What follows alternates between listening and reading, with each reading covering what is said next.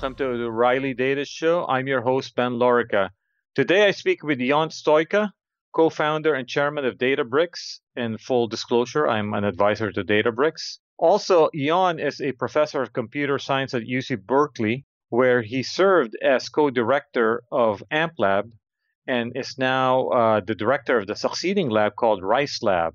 So this episode will focus mostly on Rice Lab. A few weeks ago, I spoke with Mike Franklin, and we talked about the legacy of the AMPLab.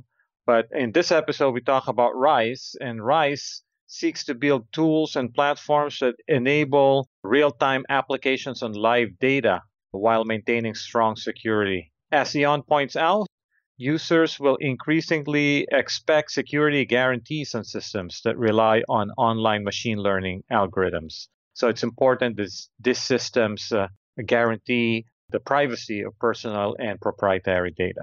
I hope you enjoyed the episode. So Ion Stoica of UC Berkeley, welcome to the Data Show. Thank you, Ben. So we are recording this a week before the official end of the AMPLab project. As many of our listeners know, AMPLab originated, among other things, Apache Spark, Alluxio, which was formerly called Tachyon, and in many ways also popularized Apache Mesos.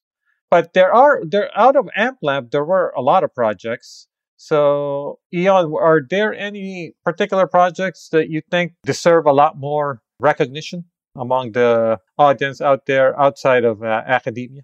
Yeah, thanks, Ben. As all of you know, there are a few quite successful projects. So you're lucky, and they come from the AMPLab. And besides Mesos, Spark, and Alluxio, like you, Ben, said, there are quite a few other projects. So I would just name a few. One will be BlinkDB. So BlinkDB was one of the first projects to provide approximate query processing at large scale and run on top of Shark, which was the first SQL engine on top of Spark.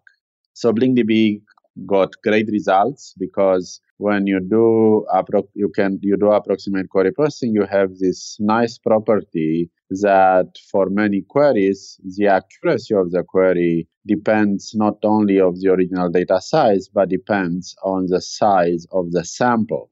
So to improve the accuracy, you just increase the size of the sample, which makes it a very nice property. So it doesn't matter about how much data you have, the original raw data. Ion, is BlinkDB something that is inside Spark now, or will become part of Spark? What's the status of BlinkDB? So BlinkDB was, of course, open source and was used by quite a few people. But like I mentioned, BlinkDB was originally on top of Shark. In the meantime, as you know, we moved 2 years and a half ago, we moved from Shark, which was basically running Hive over Spark, to our own SQL engine, which is Spark SQL. So BlinkDB capabilities are yet to be ported on top of Spark SQL. We have simple prototypes on top of Spark SQL of BlinkDB, and we are looking forward to actually provide the full functionality of the original BlinkDB on top of Spark SQL in the future. So I have a project for you, an AMPLab project that I've written about that I liked a lot, Succinct. So yes, first, explain what it is and tell us what's the status of it now. Perfect. So this actually was next on my list. So Succinct is about providing query processing capabilities over compressed data. So this means that you do not need to uncompress the data before querying it. And when we are talking about queries here, we are talking about pretty powerful queries like substring matching on the data, which allows you to support regular expressions and other kind of queries. The advantage of not uncompressing the data is, of course, that you can operate on a much more smaller footprint. And with a smaller footprint comes the advantage of being able, for instance, to keep the data in memory. You know, it's in terms of the compression that Succinct provides, it's think about gzip level of compression, but of course with the ability to, like I mentioned, to make queries on this compressed data. It has a lot of use cases, and you can use as an index. You can use, for instance, to look and search on the text metadata, and in addition to the text itself. In terms of status, Succinct is available and it runs on top of Spark, both on the RDD, on top of the RDD abstraction, and on the data frame abstraction. And we already have a few early users who we are working on to deploy and Succinct in production. Another project that I've championed is now mostly found in Spark around the ML pipelines. This project was called Keystone ML. And what I liked about it is that it was a project which really emphasized the notion of pipelines in machine learning, inspired by deep learning, thinking of deep learning as a pipeline. Keystone ML sought to build primitives that you can then combine and maybe even optimize so that you could build large-scale, reliable, and robust machine learning pipelines without having to be limited to deep learning, number one, being much more transparent, number two, and not having to think about how to piece all of the primitives together. Yep. So it's Keystone ML. It's everything you said, Ben, and you said it very well. And I think there are two things to say here. So one, it's indeed, Keystone ML advanced the state of the art of writing complex pipelines and being able to express various components, stitch them together, and then optimize these components in the pipeline. In terms of the status, Keystone ML is open source today. And also there is another aspect I want to emphasize. It's impact that Keystone ML had on AMPLab, which is the official machine learning library, which is running on top of Spark and comes with a Spark distribution. So some of the pipelines advocated and pioneered by Keystone ML pipeline features are making their way or already have made their way in AMPLab. And so now you are leading a new lab called RICE, which stands for Real-Time Intelligent Secure Execution. And I guess the goal is to go from live data to real-time decisions. So a couple of things immediately stand out, Ion. First, what kinds of problems is this new lab attempting to solve? So let me, great question. So let me start, take a step back and start a little bit from a higher level. So why we do this lab? And again, just to also put in context with respect to AMPLab, we just talked about the AMPLab. The AMPLab mission was to make sense of the big data using a holistic approach, combining algorithms, machines, that is systems, and people, like crowdsourcing. And the ultimate goal is to build this analytic stack, next generation analytic stacks to be used across industry and academia. But if you think about the main use case of the AMPLab stack, it was to provide advanced analytics at scale, by advanced and interactive analytics. So we want to enable humans to make interactive queries on huge amounts of data. So moving from here, the RICE lab, it's aiming to provide, like you said, Ben, real-time decisions on live data. So there are two differences. One is a transition from analytics to decisions. The other one is transitioning from what was mostly queries on batch data to live data. So why is that? It's because if you look more and more, what people try to do with their data is to use the data to make some decisions or to take some actions which will improve their product, business processes, and things like that. Actually, you hear more and more today that data is only as valuable as the decision it enables. So now, if you buy this premise, then what Rice Lab is doing, it follows naturally. Because if you think about decisions, then on one hand, in general, faster decisions are better than slower decisions. Decisions on fresh data are typically better than decision on stale data. And also, more controversially, but still true, decision on personalized data are better than on aggregate data. So the goal of the Rice Lab is to build platforms, tools, and algorithms to support applications which requires to make these decisions on live data. And in particular, our goal is to support real-time decision on live data with strong security. By real-time, we mean we are thinking about doing decisions in milliseconds or tens of milliseconds. When we say on live data, what we mean is that we want to make the decision not only on historical data, but on the current state of the environment. Think about we want to factor in the decision process change in the environment which are a few seconds old. And with when we say strong security, what we mean is to provide privacy, confidentiality, and both data and computation integrity for these computations. By the way, Ion, when you say decisions, my interpretation of that is this is beyond kind of simple rule-based decisions. This is online machine learning. That's absolutely correct. Yes. When we talk about decisions, there are several aspects of the decision process.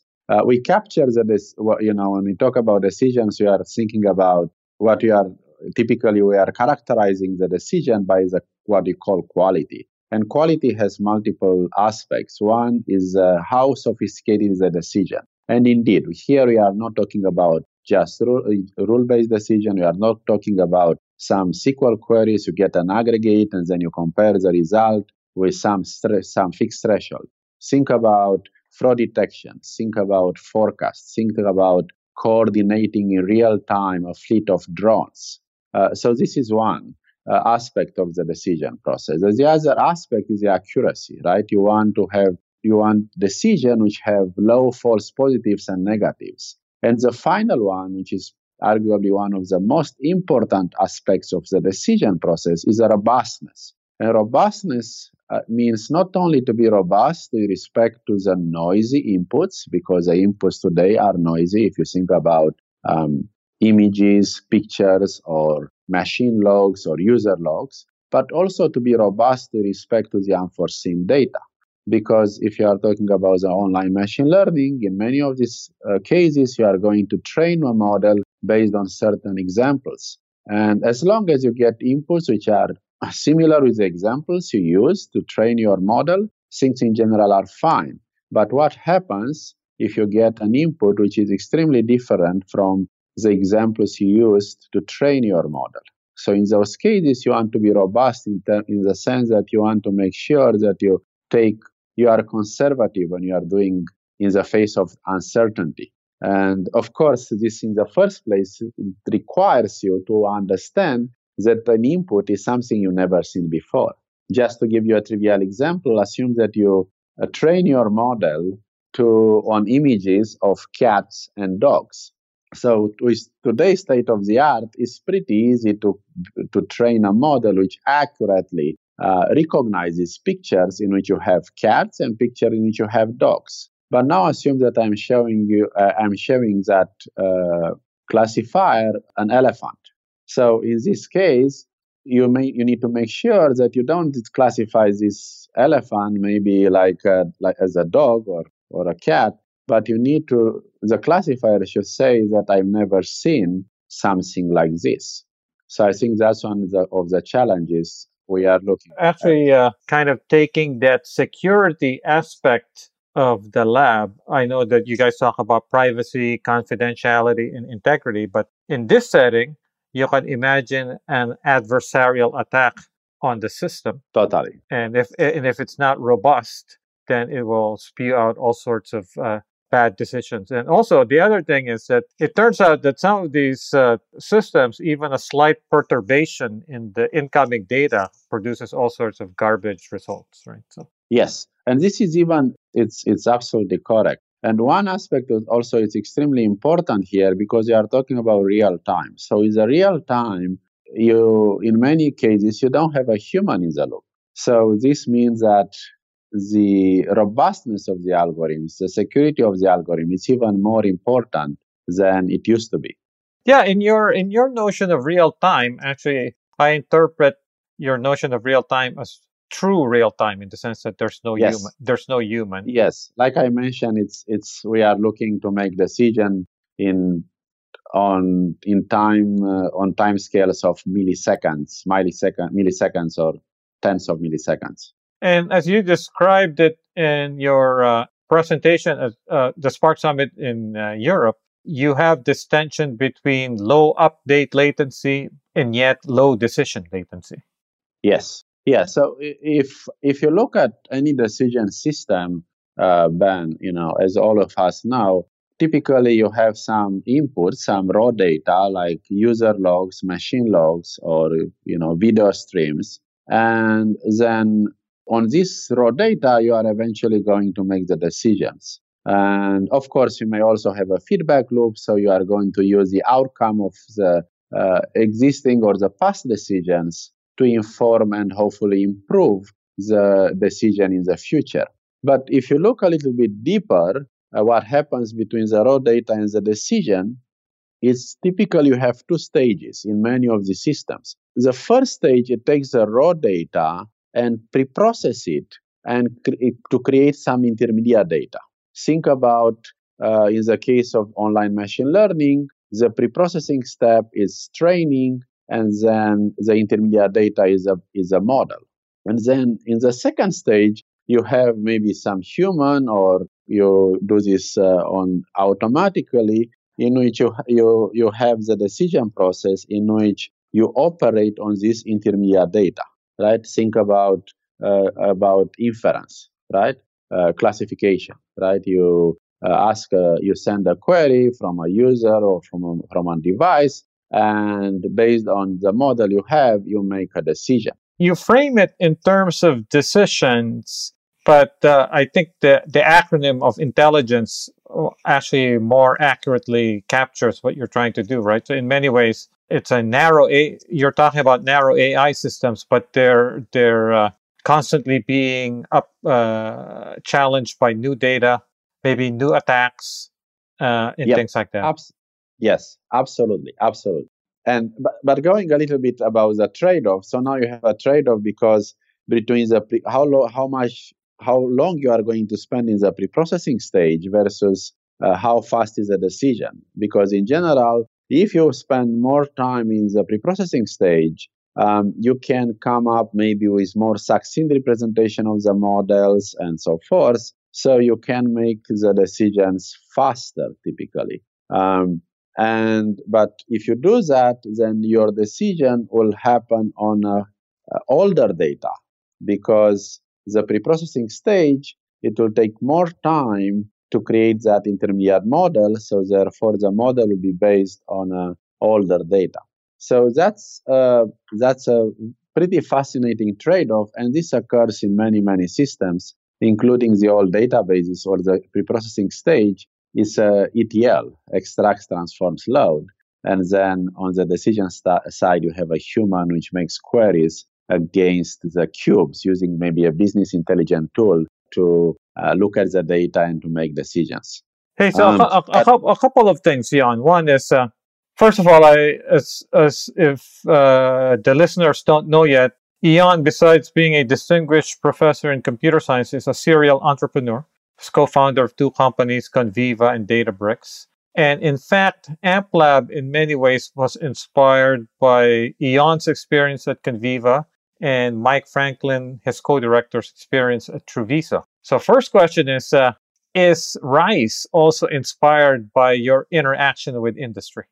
That's a great question, Ben. Yes, you always are inspired by the interactions you have with people, users, customers. And this is now different. And we've seen in the case of Databricks, which provides an end-to-end data platform for data processing, which is doing everything from ETL, exploration, advanced analytics, and allows you to build models and run them in production. And here we see more and more that customers are being interested in using this data to make specific decisions which are specific to their services, to the service they provide, or to their products. And you can think about the ad market, or which is a classical one, or marketing. There are so many now marketing applications. To me, the thing that stands out, Ion, is so I think you probably heard from people a lot about real-time, intelligent real-time applications on live data. But when did you start getting interested in the security aspect? So the security aspect. So here is it's very simple. It's very simple. There are many of these. So there are two angles. There are several angles here actually about security. So one angle is that typically when you want to make these intelligent decisions, you want to actually also do target decision, per user decisions, per customer decisions. And now there is kind of a tension, of course, between you, which provides a platform to make these decisions, and you can get a big utility from learning across customers' data. And that also ultimately will be valuable for the customer, because a better decision you can make, you can also provide more value to a particular customer. But in order to make this kind of better decisions, it helps you tremendously if you look across customers' data. On the other hand, of course, some customers, like if you think, and we see more and more, like in the financial services and healthcare, customers do not want, or they cannot, because regulations share with you the data. So now there's a question, right? How you are going to learn across customers based on their data while maintaining the confidentiality and privacy. So that's what I like about your concept, actually. So a lot of people talk about real time, right? So even real time intelligence, but you've put security kind of as a first class citizen in this lab. Yeah, because again, we cannot see how you are going to provide support for this large set of decisions without ensuring security.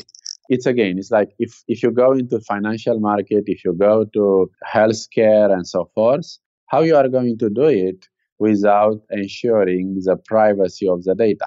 It's very hard. Let me put in another way. We all know, and this is very well known, that the decision will be better if you can use the per user information, right? It's a no-brainer. Right. Now, but the question now is that, it's more and more people are privacy aware, and the user are privacy aware, and it will be harder and harder to get that information. I'm not even talking about enterprise. So if you can provide the same level of service, here we are talking about the same level of decision quality, while ensuring that the data I'm operating it is private. If I tell you that I'm going to use your data, but it's going to be private, it's not going to leak. Even I am not going to know your data. You are going to be much more likely to share that information with my tools than if I don't give you that guarantee.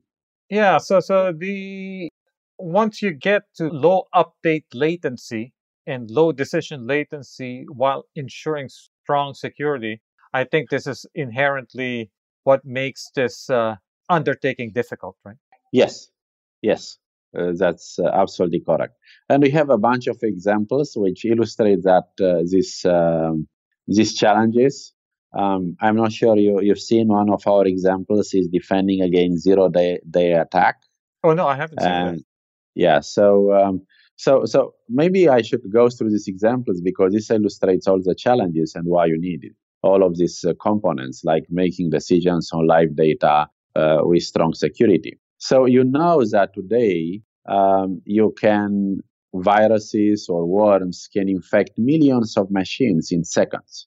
So assume that you want to provide a solution to defend against this kind of attacks. So you can think about that an ideal solution would be to, in real time, to monitor the traffic of many devices, servers, and hosts, routers in the network. So monitor all this traffic in real time, and then based on that traffic, learn when there is an attack, and then once there is an attack, try to defend also in real time. How you can defend it, you can try to patch application in real time. For instance, if it's JavaScript, you can, it's easier than in other cases to patch those applications, or you can install new filters in your firewalls to filter out the attack. But if you're going to do those manually, you're away from kind of the real time.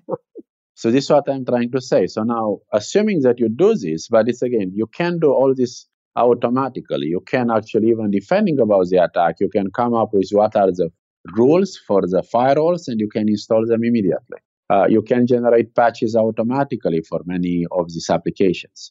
So that's one thing. But again, if you think about these applications and you want to do it because you want to do it in seconds, right? Because like I mentioned, in seconds, you already can have millions of machines which are compromised by a new virus, by such attacks. So now think about what you need, right? First of all, you need to make it's a sophisticated decision, right? Because every new attack is slightly different. Because here we hope that for the old attacks, you already have your firewalls are configured correctly and your software is patched and so forth. So every attack is slightly different from the old ones. So you need to learn that, and you need to learn that in seconds, right? In order to do that, you need to collect a lot of data, because the more data you can get and you can analyze, the easier is to create these new models. Now, not only you need to be able to detect, but you need to do that in a robust way. Right. Because here, what does it mean false positives or false negatives? Right? It is very important to be very low, because on one hand, you do not want to miss an attack. On the other hand, you don't want to misclassify some legitimate traffic as being an attack, right? Because then you are going to shut down a legitimate application or service, which is bad. Okay? So now, in terms again of timing, you want to detect in seconds, maybe to make the decisions and to defend in milliseconds or tens of milliseconds. And finally, what about security? Okay, so security, on one hand, your algorithms to be robust, right? It's you don't want someone to fool the algorithms, again, for instance, to deny the service of a legitimate service. But the other thing is that here in this application, I have to get as much data as I can from as many devices and as diverse set of devices as possible. So if I can guarantee you again that I can maintain your privacy, right?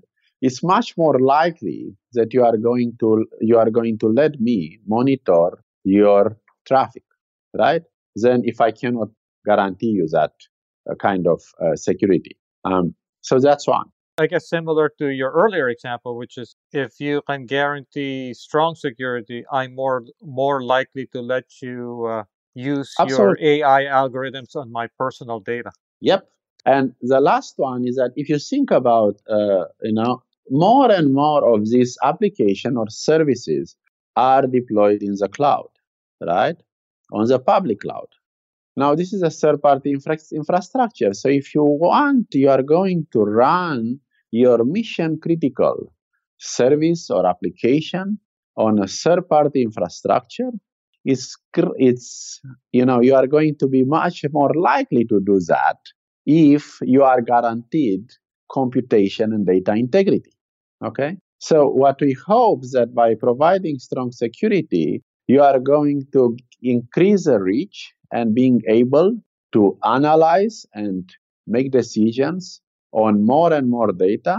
And you can also, by providing strong guarantees, when you run your code on a public cloud, that we can accelerate the transition to the cloud. So, Jan, there's already a couple of projects that are associated with this new lab, RISE. One is called Drizzle, which reduces Spark streaming latency by at least a factor of 10. And then Opaque. So maybe give a quick summary of these two projects. But actually, before you do, I'm assuming the mission of the lab is to provide a platform to realize the vision, which is real-time decisions on live data with strong security, right? Yes. So yeah, let me start with these examples, and I'll circle back to the mission of the lab. So the first project, which is called Drizzle, it's about the goal is to dramatically reduce the latency for Spark streaming, or the new version of Spark structure streams. So the main idea there is that to remove as much as possible any bottlenecks in processing the data as the data comes in. And as you know, Spark streaming has this it's a micro batch, takes this micro batch approach in which it partitions the data as it's coming in small batches, very small batches, and then process each batch and then update the aggregates or whatever data you are going and results you are going to compute. So what are these bottlenecks? So these bottlenecks have to deal with sending tasks to the workers to process each of these micro batches, deserializing the tasks and running them and so forth. So for each micro batch, the Spark master has to be involved in processing it, in sending the task again to the workers, and then workers run the task, then workers are going to report back to the master, and the master then can start the processing of the next micro batch. So one of the main ideas of Drizzle is quite simple. Try to eliminate as much as possible the Spark master from the critical path. And the way to do that is that instead of sending one set of tasks at a time for each micro batch to be processed, the master can set a group of tasks which are going to process a group of batches, say the next 100 micro batches. Okay? And then for these 100 micro batches or 500, this is a configurable parameter, the workers can schedule individually the tasks for each subsequent micro batch without contacting the master. Okay? So that leads, and other optimizations, to tremendously reducing the latency of processing these micro batches. So we can get now from hundreds of milliseconds micro batches to tens of milliseconds. Okay, which puts us in the same ballpark with the latency provided by the best recorded time streaming engines which are out there today. What about fault tolerance? Does it suffer? It's absolutely not. Actually, the micro batches, we inherit all the advantages. And, micro batches, and initially that's why we designed Spark streaming based on micro batches, is that all these nice properties that batch processing has, you can inherit them.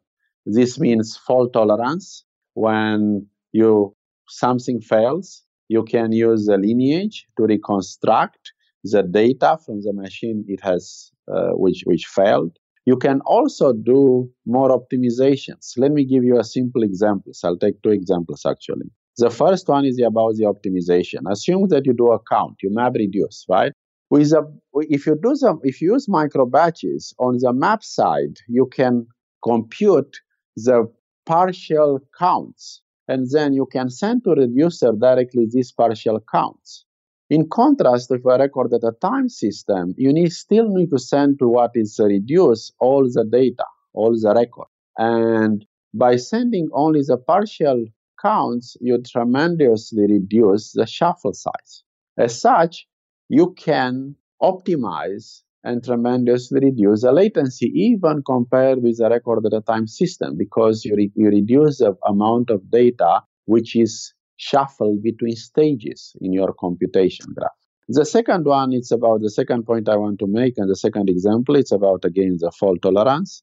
In general, all these systems like streaming, all the streaming systems, the way they achieve the fault tolerance, they take periodic checkpoints.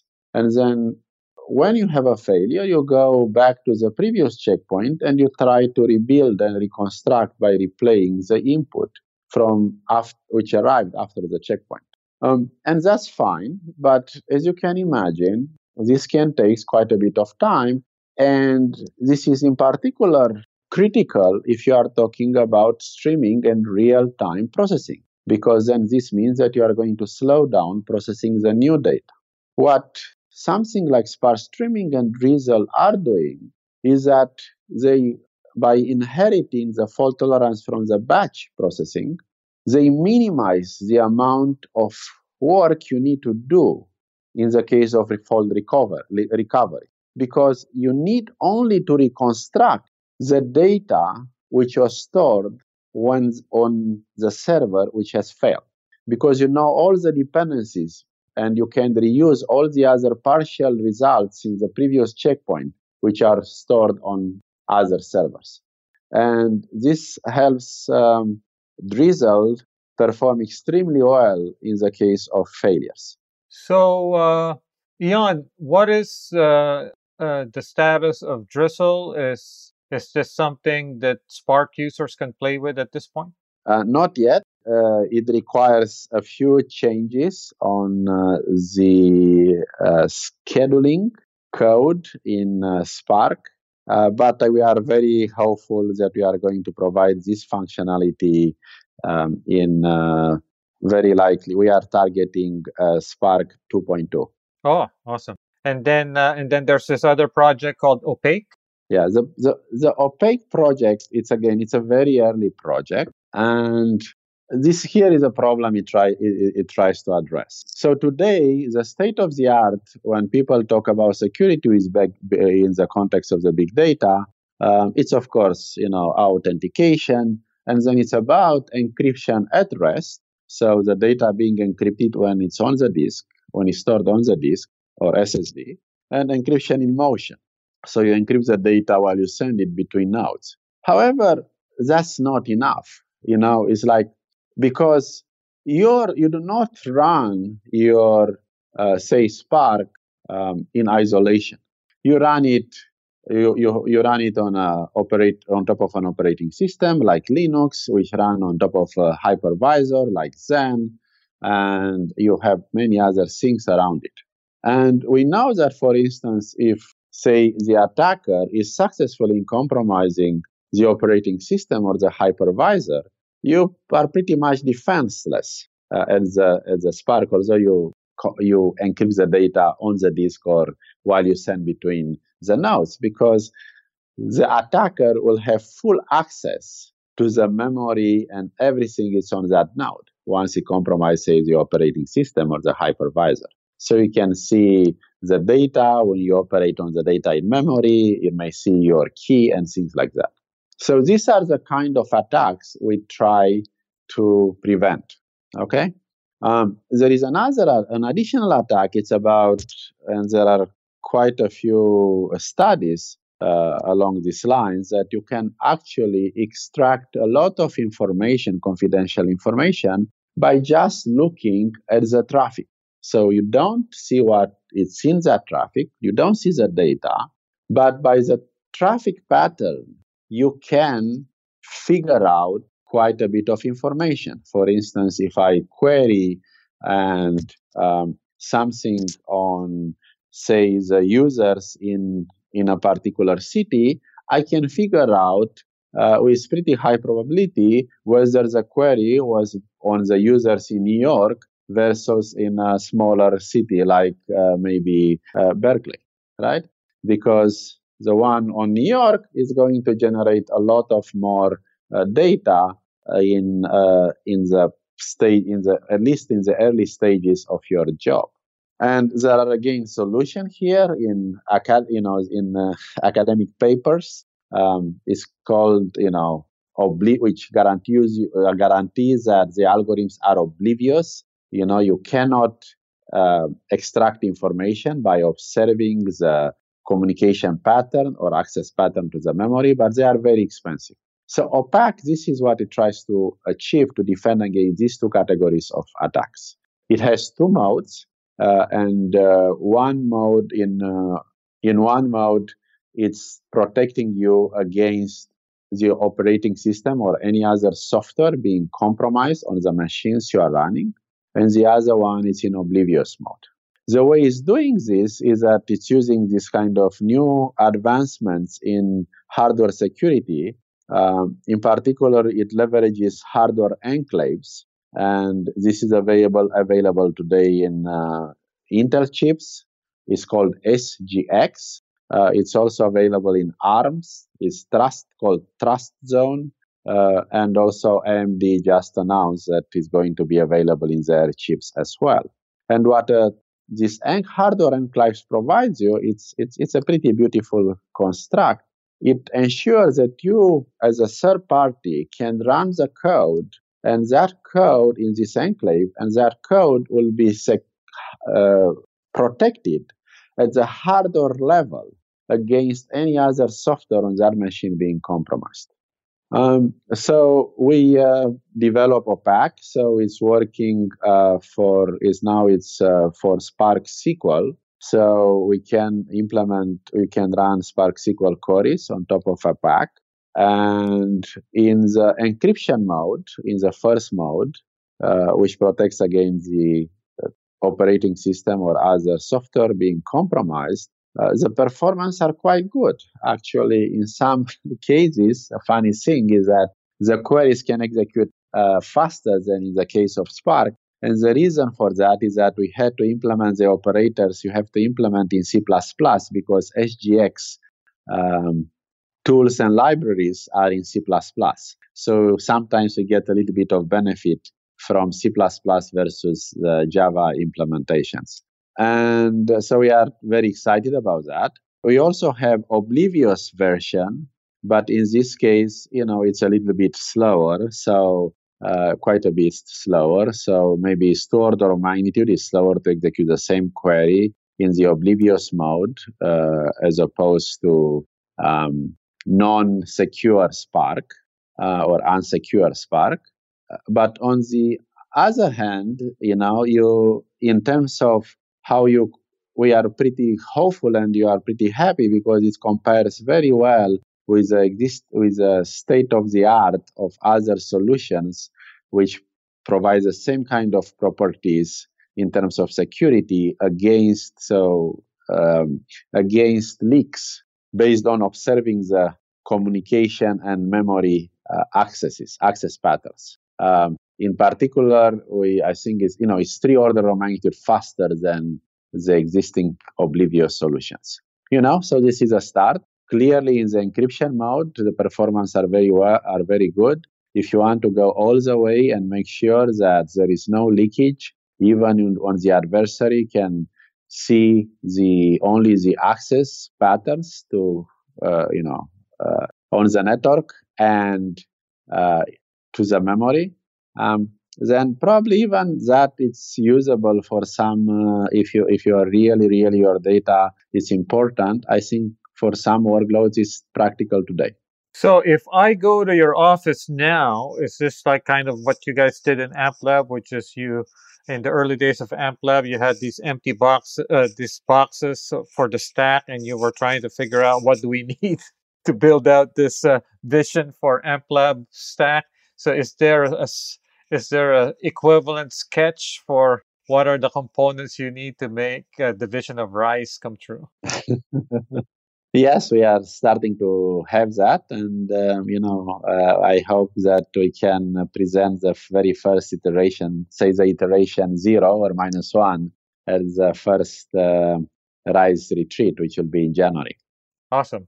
So Mike Franklin has this funny shortcut of describing the last two Berkeley labs, which is, I believe he says, Rad Lab was machine learning people consulting for systems people, and then AMPLab is the reverse. It's systems people helping machine learning people. So I guess Rice Lab is security people helping both machine learning and systems people. Or everyone helping each other. Yeah. Right. Yeah. That's another thing. Yeah, definitely. So yeah, the security is a big new angle. But I do believe that, like you mentioned, that the real timeliness and making these decisions on live data brings new challenges, both onto the systems and machine learning areas. And one last thing, you asked me before, so what is the goal of the RISE lab? So, like in the case of the AMLab, we are about we want to build a platform, tools, and algorithms to make it much easier for users to build applications which requires real-time decisions on live data with strong security. We do believe this is extremely important. And that's what is something which we are super excited to work on. So in closing, so when you were describing opaque, it occurred to me you talked about Intel and ARM, and so hardware I think is one of these things that people don't talk about or think about enough. So is hardware going to be something Rice is also going to be thinking about? Yes, there are so many things, right? It's like yeah.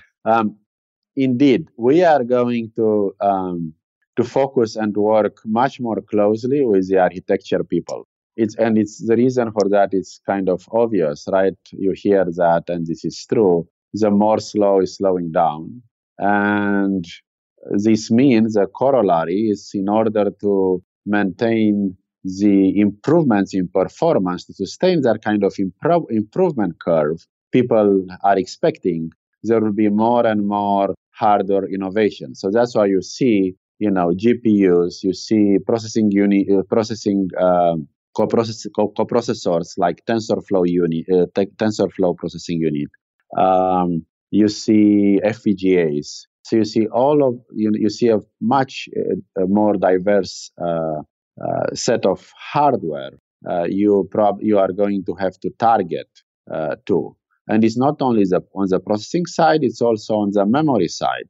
You have more and more memory. Now you have servers with terabytes of RAM, and you have more and more parallelism, even ignoring the GPUs. Now you have servers with over 100 of cores or virtual cores. And you have also more type of memories. You hear today about 3D Crosspoint, which already Intel and Micron, they have products which promise to be just slightly higher latency than RAM, but then it will be 10 times more, it's higher, 10 times higher capacity. So these are really some technologies will be disruptive. So as a software developers, you have to take advantage of them.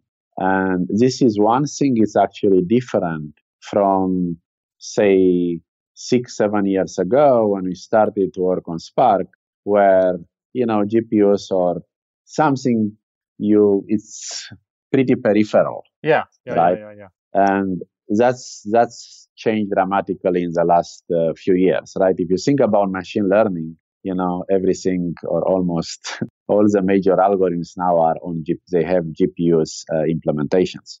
Yeah. All right. Thank you, Ion. And we'll look forward to news out of Rice Lab, and make sure that our listeners and our readers are kept up to date. Thank you. It has been a pleasure, like always, Ben. We now have over 80 free reports on many topics in data science, big data, and AI. They cover trends, tools, techniques, and applications. Go to O'Reilly.com/data/free for a complete list of our free reports. You can follow Ion Stoica on Twitter at Databricks. Thank you for joining us. If you like the show, you can subscribe through iTunes or Stitcher or TuneIn.com or SoundCloud and never miss an episode.